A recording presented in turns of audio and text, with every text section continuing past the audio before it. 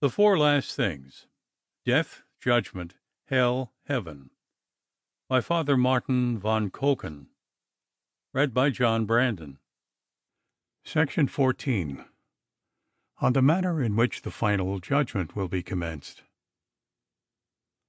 Whilst the angels and saints, besides all the company of the devils and the damned, are prostrate before their judge in lowly adoration, he will open his lips, and with a loud voice utter these or similar words: Listen, ye heavens, to my voice. Listen, O earth, to the words that I shall speak. Listen, ye angels. Listen, ye demons. Listen also, all ye sinners.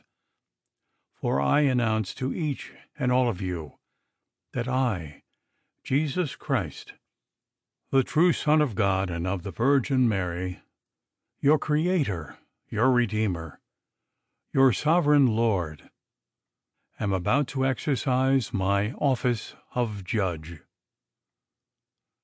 With infinite patience I have borne with your innumerable iniquities. The time of grace is now past. The time of justice has come. Every one shall be rewarded according to his works. Those who have done good shall presently go with me into eternal life, and those who have done evil shall be cast into the abyss of everlasting torment and anguish. All creation shall see and acknowledge that I am a just God, that I judge not according to appearances, but according to the measure of that which each man has deserved. Some such words as these will proceed out of the mouth of the judge, and they will be pronounced with such majesty that all men will quake and tremble. All miserable sinners will begin to weep and wail afresh, so that the very earth might be moved with compassion. Alas for us poor wretches! They will exclaim with one voice, How could we stand before the face of our judge? Mountains fall on us, and rocks cover us, and hide us from the face of him that sitteth upon the throne, and from the wrath of the Lamb. For the great day of their wrath is come, and who shall be able to stand?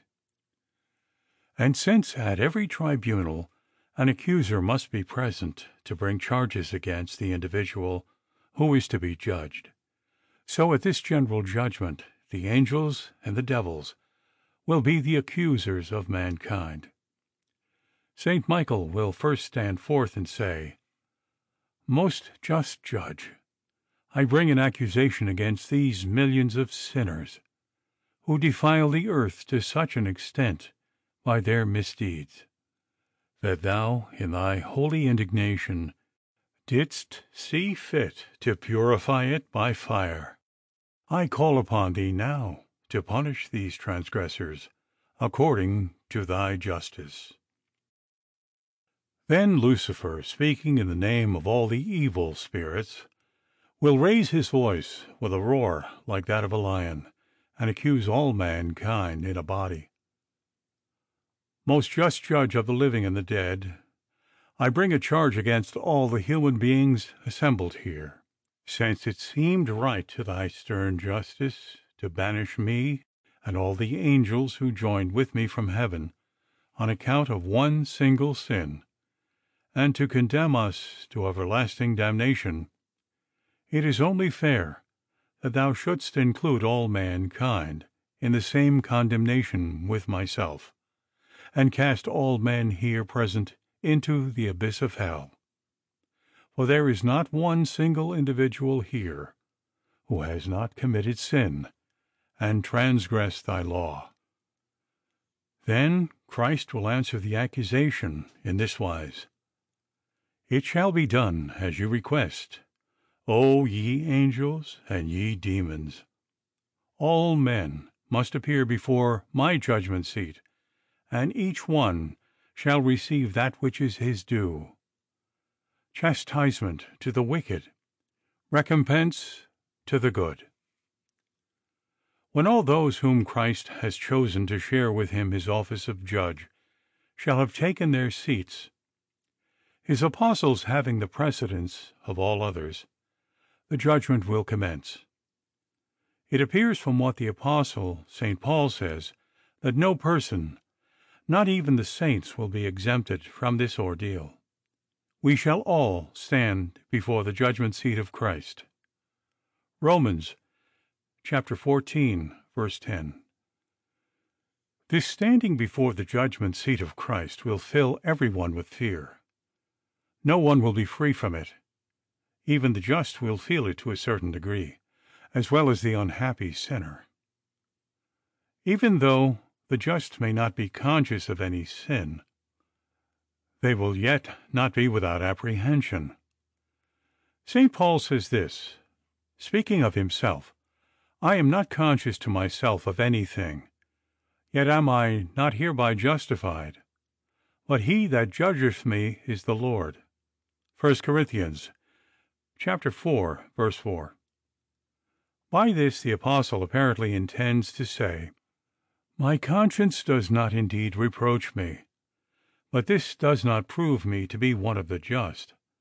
I must wait and see what sentence the eternal judge will pass on me. In fact, every man will be so terrified at the first sight of the irate judge that, like St. John, he will fall at his feet as dead. It appears to me that judgment will be passed upon the good somewhat after this manner. The guardian angels will lead those who have been committed to their charge to the judgment seat of God, and then the just will fall before him in lowly adoration. The evil enemy will then begin to accuse them and bring forward everything that he can against them. But the guardian angel will defend his client. He will produce all his good works, his penances, his virtues, and lay them in the scales of divine justice. And if they are not too light, Christ will array them in the new robe, the garment of splendor, and crown him with the diadem of the eternal kingdom. Who can tell what the glory of that moment will be? How all the just will rejoice that their lot is among the blessed. How kindly the choir of angels will congratulate them, and exult with them in blissful jubilation. And how all who are yet waiting for their sentence will marvel at the glory that is theirs, and long to share it with them. Most bountiful Jesus, in the name of all the saints and elect, whom thou dost destine to the enjoyment of eternal felicity, I beseech thee, of thy infinite loving kindness, that I may stand amongst thy saints in the day of judgment. I am indeed unworthy of this favor, but for the greater honor and praise that will be ascribed to thee, I pray thee, let thy boundless mercy be manifested towards me. Cast me not away, poor sinner that I am, and I entreat you, saints of God, to help me to attain to your blessed company. I know that your intercession is powerful enough with God to induce him to look upon me with compassion, and be infinitely merciful to me in his judgment of my life. Amen.